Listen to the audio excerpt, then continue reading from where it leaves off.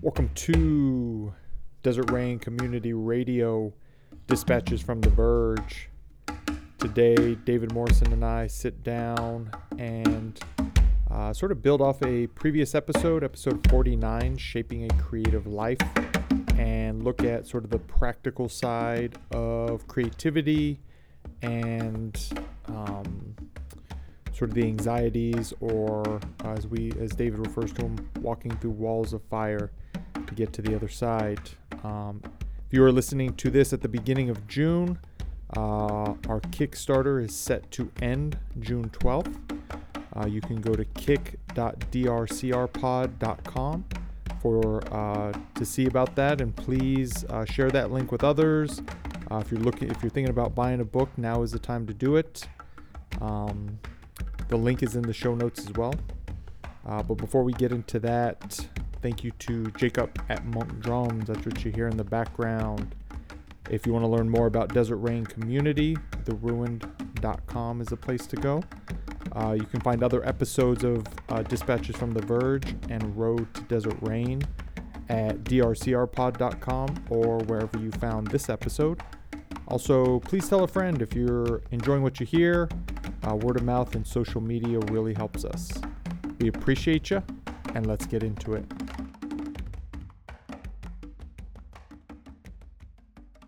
Welcome to Desert Rain Community Radio Dispatches from the Verge. David Morrison. Hola. Good morning. Here we are This morning. in Junio. Yeah, I don't know if these back-to-back podcasts are going to work. It's already kind of warm in here. It is kind of warm in here. Okay, so about 6 months ago, we recorded a podcast that was then released in February, I believe. And the name of that podcast was Shaping a Creative Life. And during that podcast, we kind of, it was two things. It wasn't just creativity in general. It was specific to like your spiritual life. We kind of explored the mystics, explored our own personal relationship with creativity around our spiritual life. You told the amazing reoccurring dream about the tiger. Oh, yeah. And sort of how that, played out over years. And today I want to revisit this idea of creativity because now we're 5 months removed from that original recording. As many of you know, David Morrison is in the middle of a creative adventure, publishing a haiku book of poetry around desert spirituality. And it's been a little stressful the last couple of weeks. Oh, yeah. to put it mildly. And what I would love to explore today with you is, we were sort of talking about creativity in an abstract way for that podcast, and I would like to talk about creativity in a practical way today. Sure. You know what I mean? And we did get into some practicality stuff. It's, we sort of towards the end of like, by stepping into an authentic life, that sort of precipitates an individual to become more creative. And I guess the way you've put it to me a couple times is these walls of fire. Yeah. And having to like walk through them or like embrace them, engage them. And maybe we'll start there. Is like, in your mind, what is this wall of fire within the birthing a creative project?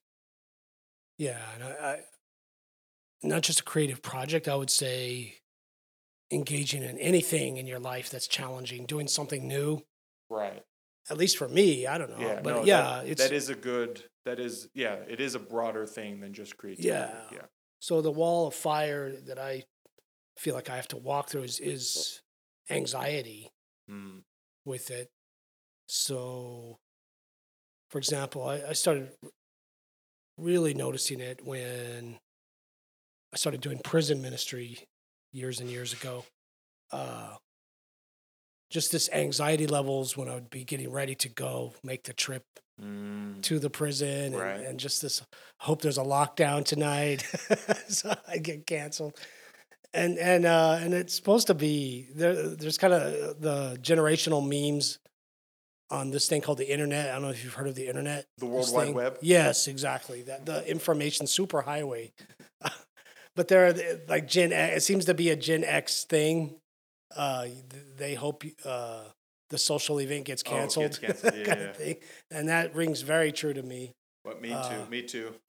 So this feeling of having to be on in a social setting, that's a wall of fire I have to walk through.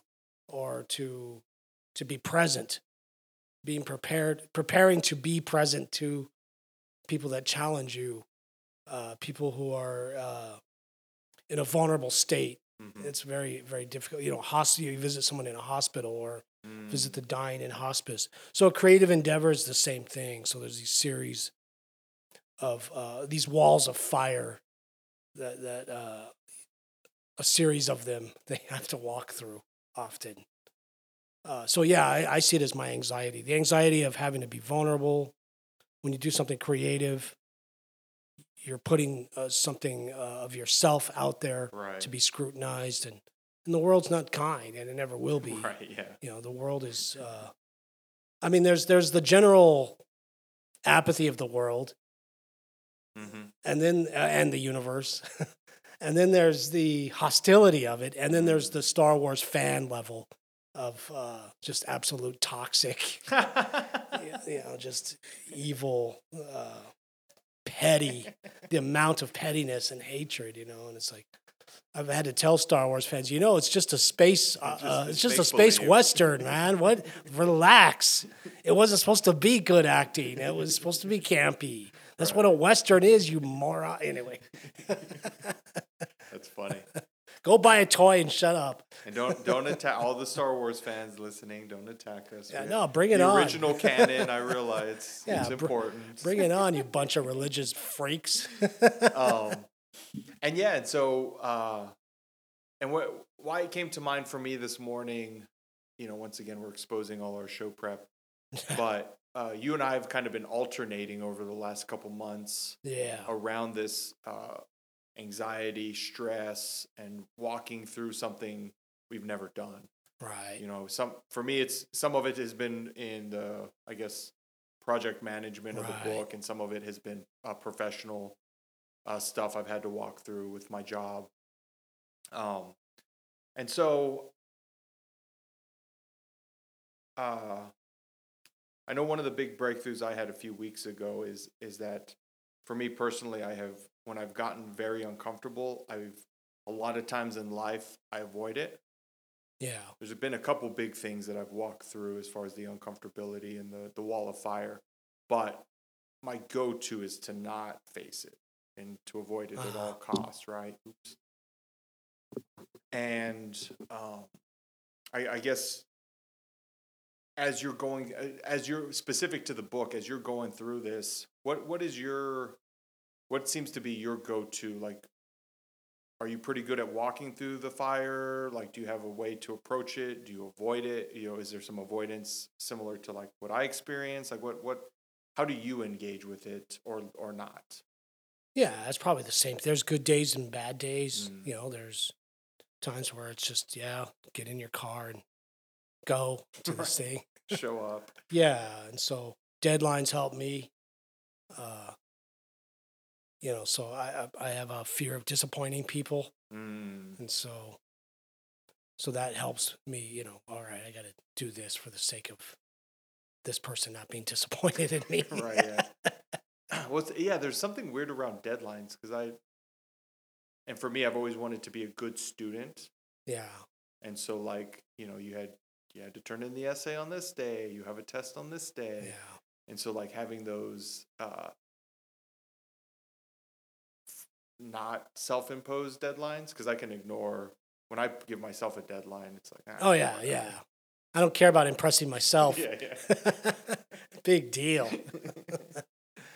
And so going into this new endeavor specifically around the book, what's been the, and maybe you haven't even walked through it yet, but what's sort of been the scariest thing? Because as an observer, it seems like writing the actual haikus, you've actually gotten into like a really beautiful flow of that, where you've embraced that. What's sort of the scary side of like not part of the creative process that you're as excited or engaged with maybe today? You know, we're recording this June 4th for those listening. So if you're listening a year from now, we might have a couple books in the world. So this conversation might seem a little odd. Yeah. Right. But being in the middle of, this first one that we're trying to reveal to the physical world. Yeah. What's the thing that's like in your face, like, I'm not going to do that. Or I'm not going to do that today. Probably before the writing started flowing, it was probably breaking out of the routine of previous writing patterns, which was religious essays, sermons, breaking out of that kind of writing, for a blog. What's the difference between the two? For you, anyways. Well, poetry is an open landscape. And to a lot of people, an open landscape is, at first, it can be a very scary thing because that means anything's possible. And so that's poetry. Whereas a sermon, you're crafting something for a very specific group and an audience, that kind of thing. And so it's very chiseled down and has very narrow boundaries. So it's a very closed horizon. Right. And so it's more, it's kind of safer in that way. Okay. It depends on how your mind works. Other people have claustrophobia probably, and so I'm not a claustrophobic person, So unless I'm on a bus or something and the temperature's 100 degrees, and somebody just opened a can of tuna fish, so that and someone's changing a baby's diaper. I'm being oddly specific here. So anyway, so there was that. And then another major boundary was because I've read literature, it feels like it's all been said and done before already to me. Like one example, in my 30s, I was very in a period of very intense religious devotion, fasting and prayer. And in fact, I think it was 1999, if I remember right. I was because you were partying. Well, because it was New Year's Day. That's why. Oh, okay. So I was sitting on a hill in the desert, and I was just meditating, being all sage-like and religious. And I had this thought come to me, which was at the crucifixion, when the centurion stabbed Jesus in the side, and it says in the Gospel of John that blood and water flowed. Mm-hmm. So I was meditating on that. And the thought that came to me was that that the bride of Christ, the church, was born from that open side. Wow. So a couple of years later, I started getting into the early church fathers, and I was reading Augustine, and he said the exact same thing. And I was like, crap, this MF said this in the 3rd century. What the hell? I have nothing to say. There's nothing I could say, and so there's that, and then the curse of comparing yourself to others. I'm not so and so, so therefore I'm not enough. It's that like Brene Brown talks about. There's this sense of I'm not enough. So there's a lot of that. That's a major series of fires you have to walk through.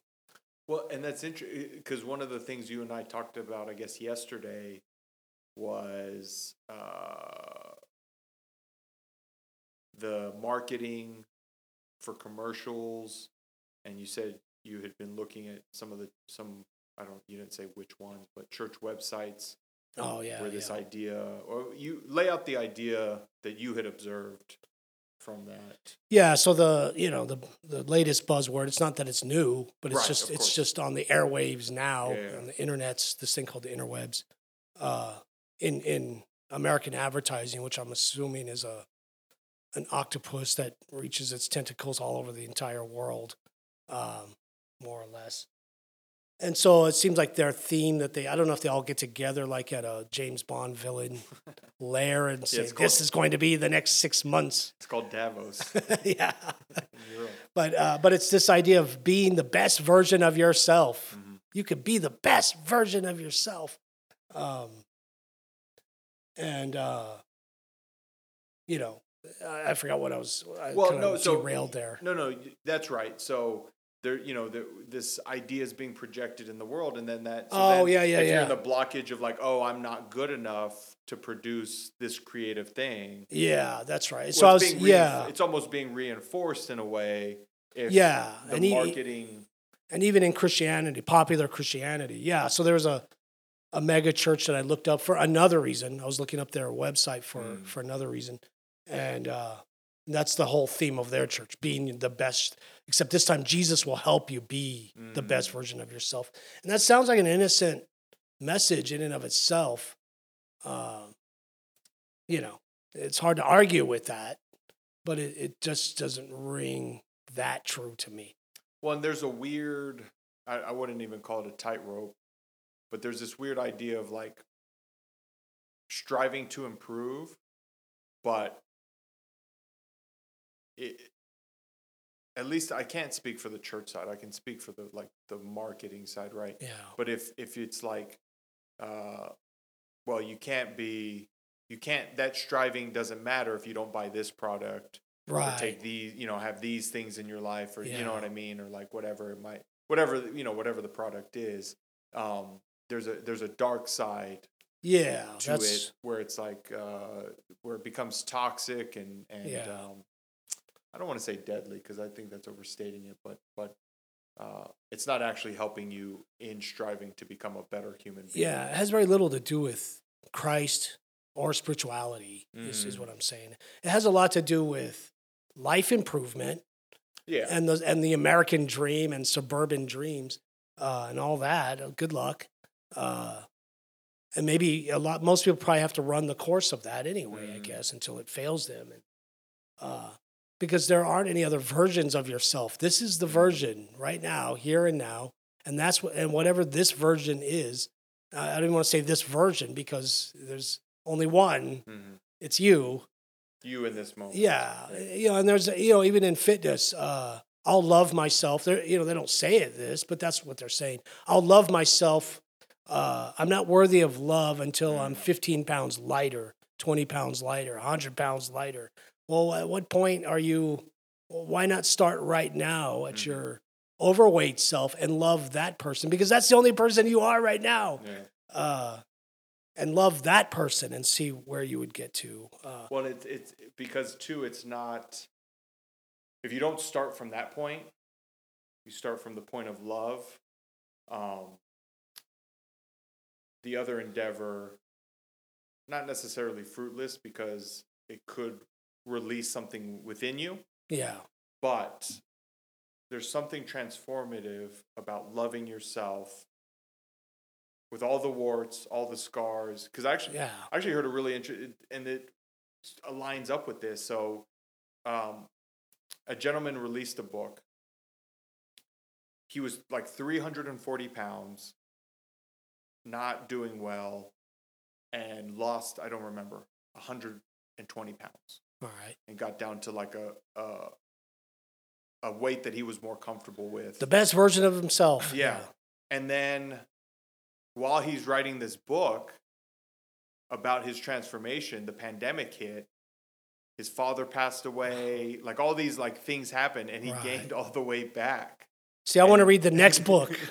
No, he puts it in this book. Oh, all right. Because the publishers came to him and said, like, so when's this book going to be done? He's like, well, there's a part 2. The problem is I've gained all the fucking weight back. Yeah. You know what I mean? And so like he really, I haven't read the book, but from the interview I was listening to, he delves into this idea of loving who you are today. Yeah, exactly. You know what I mean? And he might not use those specific words. You know, he's a sports writer, so it's probably framed a little bit differently than that. Right. But making friends with yourself. Yeah, you know, basically looking at what you're saying is like, he's not trying to sell this, you got to lose 120 pounds. He's like, there was a deeper story that came out of it. Or not even story, because it's his life. It's a deeper experience. Right. He was able to experience with himself. And the interview was just really beautiful, because you don't expect the story to go that way. No, right? Where he like gains, as he's writing the book, he gains it all back. Yeah, because on the Fitbit social media thing and on Instagram and Facebook, no one posts the bear midriff picture of themselves gaining 15 pounds. It's always, look at me. And then everyone treats it like a character issue. You're such a good person. You're so great. And that kind of thing. And it's like, no. And their poor kids and loved ones are like, I wish they'd start eating some Twinkies again, because they're just a bitch to be around when they're chomping on celery. So for me in the creative process, it was, these are the only poems I have. And they may have been said before, but I'm not Basho. I'm not, some haiku sage from centuries before.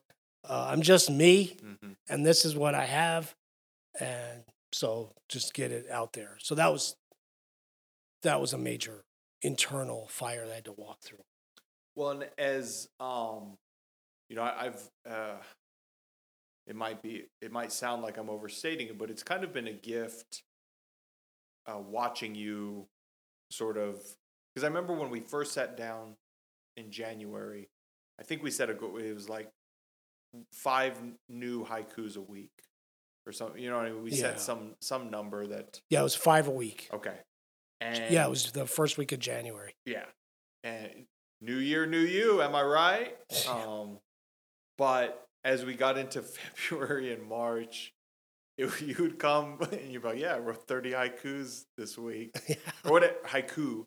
Whatever the number was, right? It was way more than 5. Yeah. But it wasn't like you were waking up each morning and being like, I gotta write 10 haiku today. No. They just started like jumping out of you almost. Yeah. It was almost like I'd go go outside for a few minutes and harvest them. That's what it felt like. Go pick them up off the ground. That kind of thing. Yeah. And then, now we're at almost 700 of them.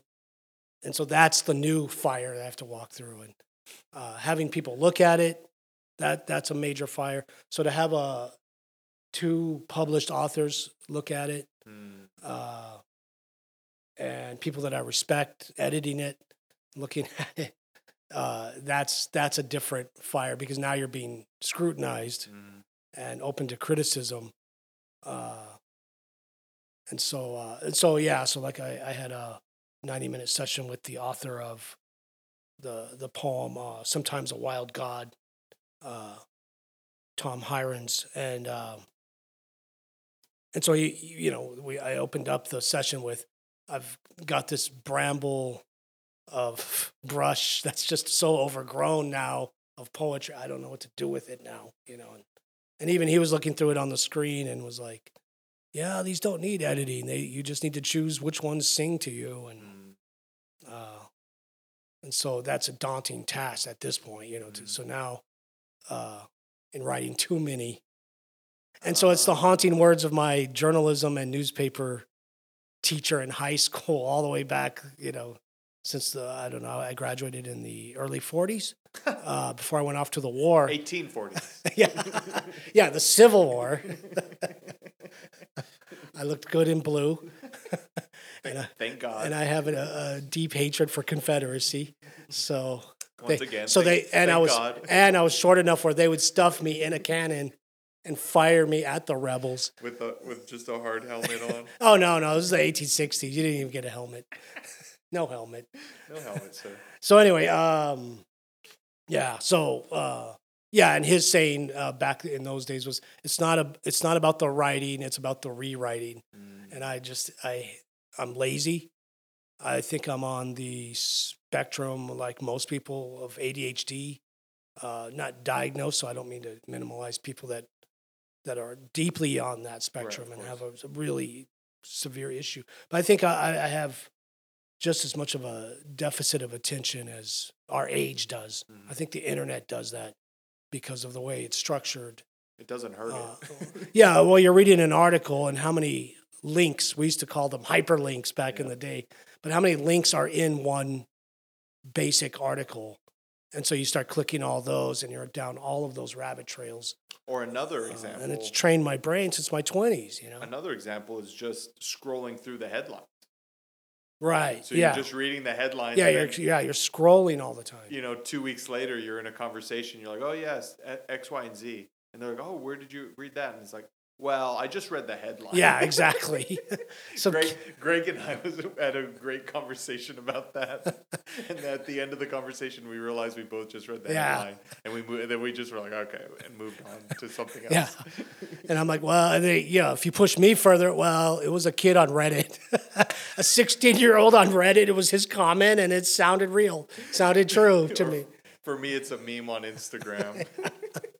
And so I was an early adopter of the internet in my early 20s, and so a Gen Xer, and so it's trained my brain or rewired my brain that way, and so I forgot where I was heading with that. Well, you were talking about rewrite, teacher.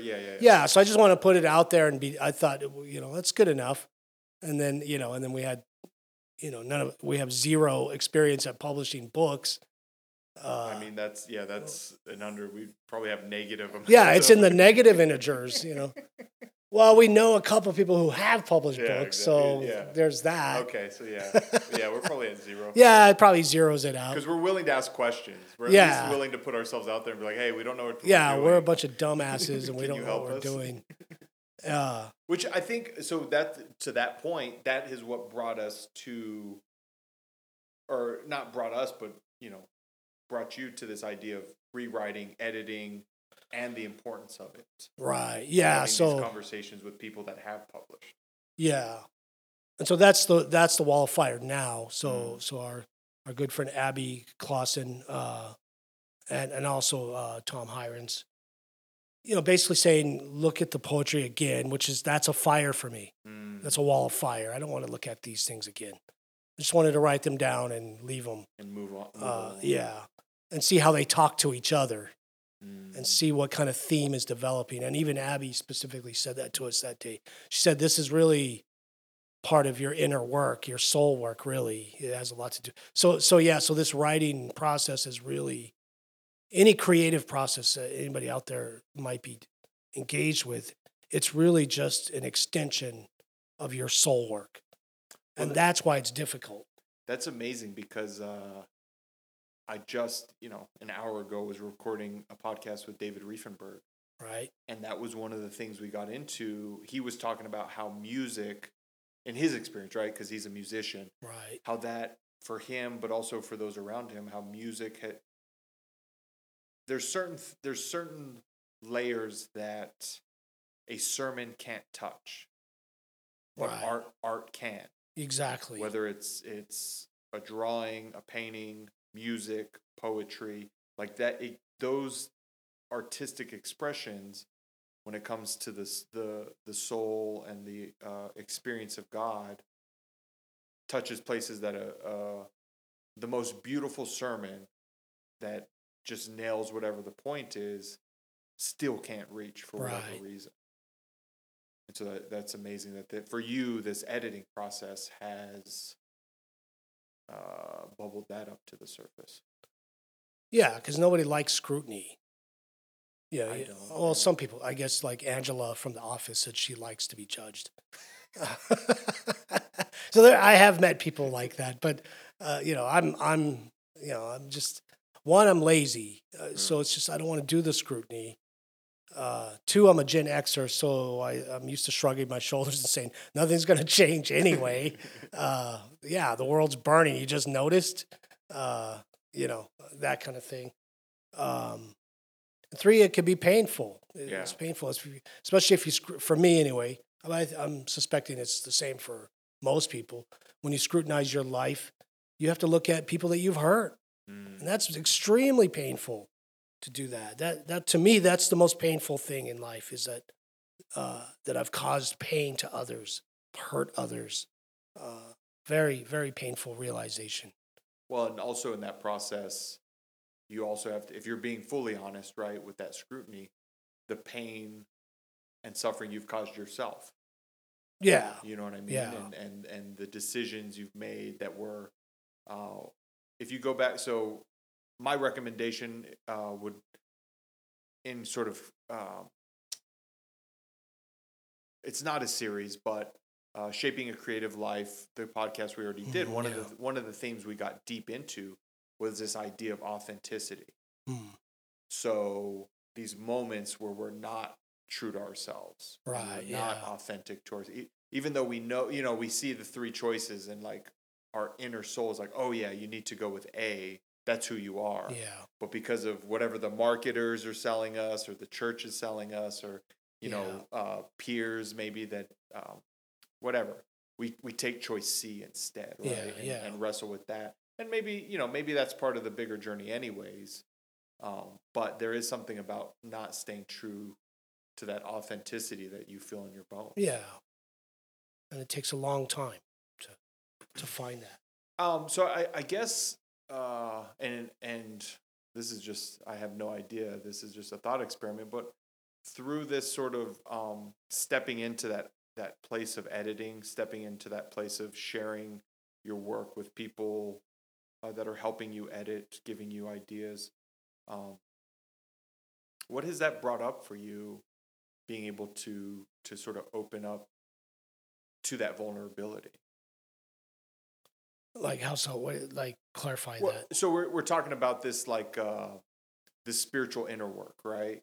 Right. And so what I guess we're only a few weeks into the editing process, right? But just maybe something that has occurred to you or seems to be emerging that maybe wasn't predictable, right? That kind of came out of left field, or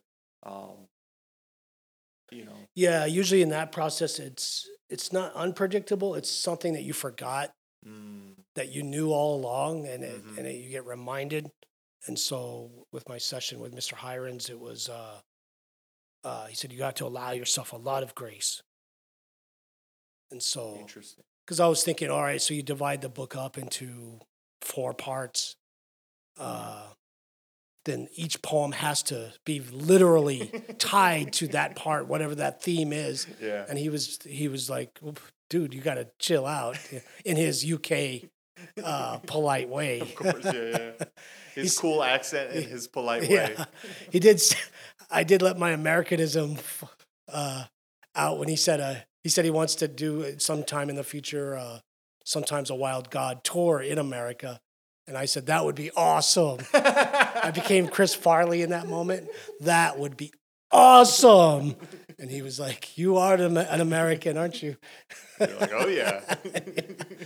I said, I got the McDonald's to prove it while I'm drinking my Starbucks. Yeah, you got your Starbucks and your McDonald's fries. While I'm shopping on Amazon, talking to you. Anyway, yeah, so because spiritually speaking, that's always the answer. You break through into grace every time. You break through into grace. And so in a creative process, I think it was Brené Brown in her research with vulnerability. I think she found that most people at the middle school level stop doing artwork, for example, because they get torn up by peers and even teachers. A lot of teachers don't belong at that middle school level. Well, a lot of teachers don't belong at any of them. Well, yeah. But. Yeah, I've actually met teachers, they should not have been around children. Yeah. And I don't mean, because they were predators alone. Right. But they just weren't. They were toxic human beings and crushing souls for a living. That's just pretty horrible. And probably they hadn't done the inner work themselves. No, absolutely not. Yeah. Anyways. So, so there's this sense of where you come of age, usually 12, 13, or 14, where you can't afford to expose your inner life to others, and the ego has to take over at that point. or does take over. I don't know if it has to. In some cases, it does. The ego is kind of a bodyguard, if you will, a soul guard that protects your inner life. But the problem is that you end up thinking your ego is you, and your accomplishments and your failures and your successes, and it's none of that. You over-identify with everything. Exactly, and so then you become a lost soul, and you have to have an awakening. Well, and it's interesting too because I know you and I have talked about it, and I don't think I've shared about it on the podcast, but I've been like brainstorming ideas for like side podcasts, solo, solo podcasts, whether it's like, I've thought about like recovery, sports, and I'll get real enthusiastic about it and start down sort of a thought, like framing it in my mind. Yeah. And it's interesting because that how I remember feeling in middle school, that sort of insecurity, the judgment, what are my peers going to say, will start bubbling up. And so I just kick the can. It's like, well, I'll do it. We'll look at this next week. Yeah. So it's very interesting how those old things will bubble up. Yeah. I've seen kids, they quit the team. Mm-hmm. I haven't been recognized as the best immediately. I've seen kids go up against that. Yeah. If I can't be recognized as the best immediately, then it's not worth trying from the beginning. I just remembered, a few weeks ago in this struggle, I had it was in a dreamlike state. The specifics of the dream, I don't remember, but it was the words that came. But it was about this writing, especially writing haiku, being as far away from Japan as you can get, right? That's funny, yeah. And what does the desert have to do with Japanese literary history? And the Japanese adopted the haiku form from the Chinese. And if I say they perfected it, will the Chinese government ban us from all media or something? I highly doubt anyone in China is listening to us here from broadcasting live from Chaparral, New Mexico. So the Chinese invented it,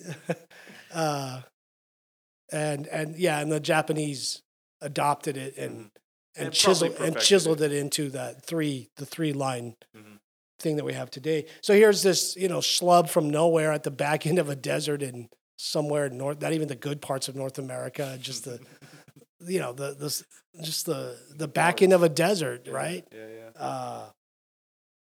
And so there was this dream. In the dream, it was this voice that I heard that said, if you claim you're in the tradition, which was the haiku tradition, or any literary tradition, but you can expand that to any spiritual tradition or any belonging system.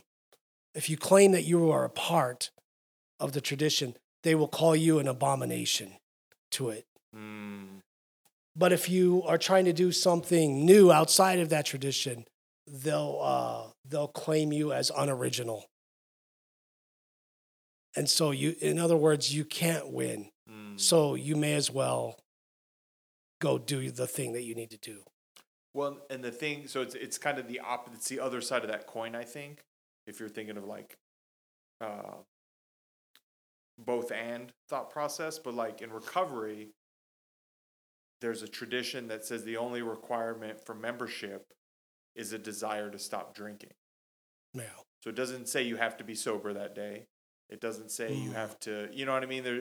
You can put, as long as I show up and say, yeah, I have a desire to stop drinking, I'm a part of the group. Yeah. You know what I mean? And so as you were sort of like, and then you kind of went the other way, but it's like, if you say you're part of the haiku tradition, if you say these poems I'm introducing into the world are part of the haiku tradition, well, there you go. You have membership then. But that doesn't mean the scrutiny won't show up, right? Right. Yeah. There's going to be the religious experts, right? Yeah. So if I claim I'm in the Christian tradition, then there are those that will say I'm an abomination to it. If I say I'm not in the Christian tradition, then there are those that'll say he's just making up stuff and it's unoriginal, and and so in other words, you're going to get dismissed. Well, and even in by recovery, there's some people that would say if you've been drinking that day, you shouldn't talk at a meeting. Okay, yeah. You know what I mean? But that's not part of the rules or regulations. If you're drunk and you have a desire to stop drinking, then at least for me, it's like, yeah, go ahead. Say what's on your, now if you're trying to hijack it and speak for the entire hour, then right. But it's like that's another issue. Sober people do that. Yeah. More often. Long-term sober people do that more often. Anyways, so that's amazing. This to have that epiphany. Yeah, because so it was just like you may as well, because the problem is you're still here. So they've called you an abomination and they've called you unoriginal. They won't accept you in the tradition of whatever that is, the group. It could be your local, it could be your own family. They won't accept you in it, and they won't accept your legitimacy outside of it either. And so you have to completely dismiss from that and say, I'm still here. I still have identity. I still have some expression. Whatever the beauty is, that's divine beauty that is available, that wants to express itself through me, is still there, and that's what I'm going to focus on. And you have to just completely detach from the rest of that. Oh, but I won't get invited to this or that. Yeah, no, you won't. Well, and if you don't create it, you're not going to get invited to those things either. Yeah. So if you don't even do this. Yeah, exactly. I can't remember exactly what we were talking about. It was in the context of this idea of creating something. But, I know what it was. I was talking about, just how far we've come since January. Yeah. And I was sharing about, back in January, I was like, we'll probably peter out at some point. And now we're going as strong as ever, right? Yeah, and there was something in me hoping we would just kind of peter out and move on to some other project. But this idea of, for me anyways, I don't know if you relate to this, but this idea of self-sabotage. Yeah, I've started absolutely. a lot of things in my life, and I've not finished many things in my life. Yeah, exactly. And not that we finished this, so it's like, don't jinx it, Dorian, but in January, I could much easier see me self-sabotaging, just becoming indifferent about it. Yeah. Whereas now, fast forward 5 or 6 months, the same, not the same, it's ebbed and flowed, but enthusiasm and excitement around the project is still there. And it's like, I actually can't see myself self-sabotaging it at this point, because that enthusiasm, it's similar to this podcast. I enjoy getting up each Saturday. Well, we don't record every single Saturday, but when I wake up in the morning and we're recording on a Saturday, I'm actually pretty excited about the conversation the unknown conversation that's about to happen. Right. And sometimes we get done, and some people might say often, and the conversation's not good. You know what I mean? But I still woke up that morning excited to do the conversation. Yeah, exactly. I don't know where I was going with all that rambling. Well, it's allowing any creative project to take on the life of its own. So let's say you're writing, let it, you got to let it take its course, and it might become something completely different. So a conversation is the same thing. A trip is the same thing. A piece of visual art or music. You don't know what's going to be pulled out of the ether, as they would say. Stephen Pressfield? He's a writer. He has a book called The War of Art, and he talks about the muse. Oh, yeah. Sort of that dancing with the muse, but it translates to this idea of the ether as well. Well, it's a fancy metaphor for what Irish novelists would call whiskey. Or American novelists too. I was gonna say there's some Americans that have indulged themselves. Yeah, they like their there. Liquor too. What the Greeks call the muse, Americans and the Irish call Jameson. Booze. Yeah, man. I guess sort of, so we talked about, sort of this wall of fire, present day, kind of how you're engaging with that, with the creative process, walking through these anxieties. And I guess as sort of a looking forward perspective, you know what I mean?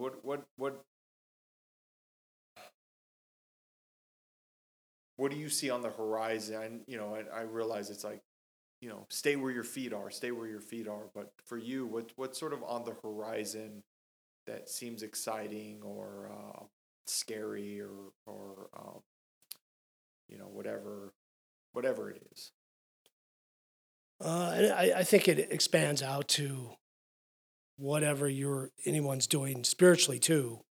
So to announce yourself as an artist or announce yourself as a musician or a monk or a Christian or a Buddhist or whatever your thing is, that could be a very terrifying thing, So I tried it for the first time, really, and because I had an appointment with the cardiologist, and he kept pressing me, "What do you do for a living?" And he's a very intimidating presence, so I'm not going to say. We've covered his personality. His personality is well documented on this podcast. Exactly. And so it's not like I'm going to go to my go-to, which would be, I'm a song and dance man, because that's what I usually tell people. And so I told him, well, I'm writing a book. And there was no response, no registration on his face whatsoever. And he was done. Stop pressing. Yeah, he was done. And so I was like, all right, that went well. Was that this most recent? Yes, yeah. And I've been terrified to tell anybody that. Yeah. I'm terrified to send anybody an email. Please buy my book. And I have to have you and my wife do it. I was going to say, can we expose how that happened? Yeah, that's Marcia and you are the ones Marcia that have to and I do were sending emails this week. And there's probably some secret people out there that are helping me out because they know. And just, it's a very terrifying thing to do that. And it was the same thing all those years, saying you're a pastor, kind of thing. I had a church of 300, 400 people, and I still was embarrassed to tell people. Interesting. For whatever reason, right. And so, and then transitioning to a monk, telling people you're a monk, it's. Well, I've a vulnerable experience. I've wrestled with that one because depending on the conversation, I'll tell people I'm a desert monk. Yeah. And then it kind of gets weird because then people are like, what does that mean? Yeah, exactly. And then I'm like, well, that's what I'm trying to figure out. Yeah, exactly. That's what I'm learning. And it happened, I think I've said it before, when I was a younger pastor in my 30s and I was teaching middle school and high school. And I'm still me, Right. So I'm very irreverent. I might have an issue with some salty language from time to time. Once in a while. Off-putting jokes, a penchant for awkward feeling comedy and all that. And so sometimes a student would yell out, oh my God, mister, you said you were a pastor. You're supposed to be like a man of God or something like that. And so one time I said, I didn't say I was a good pastor. I didn't say I was good at it. And it just kind of released that tension within myself. Just all I can do is be who I am now. Yeah. And not try to double down on it either. Right. I've done that. And so that's called artificial authenticity. Mm-hmm. But just simply be, because that's what the desert is. It just is what it is. We joked about that the other day when we were talking about that, being your best life or living your best life. Like, there's not a lot of room for that out in the desert. No, because it's like just survival. Yeah, just trying to live a life. Yeah, in the desert is one thing, and so it strips away. Or I think you said the editor, Mr. Hirons. Am I pronouncing that right? Yeah, I think so. He said something to the extent of, it sounds like the desert strips away a lot of the bullshit. Yeah, exactly. And it's because he's writing from what he calls a bog perspective, which is in the UK and England, the forest kind of area where everything's alive. Mm-hmm. Even the fungus is above ground, and right. Everything is rich with life, and it's almost overkill.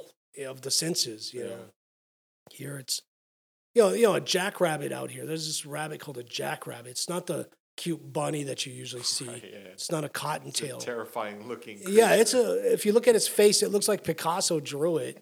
It's just this abstract face. Gigantic ears. One time I was standing in direct sunlight, and so it was blinding.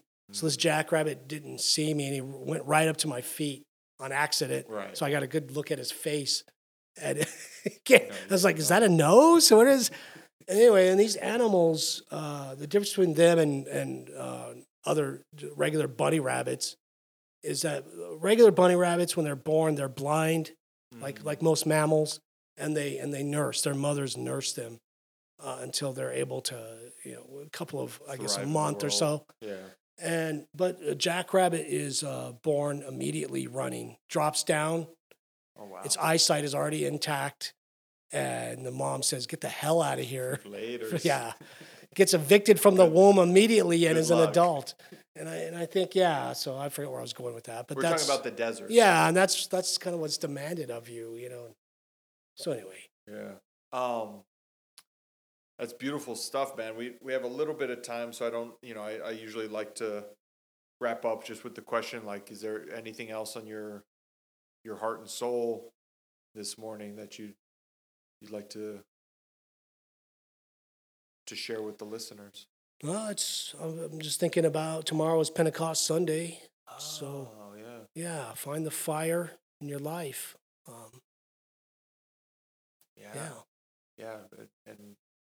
Bring that fire into your life, into the world.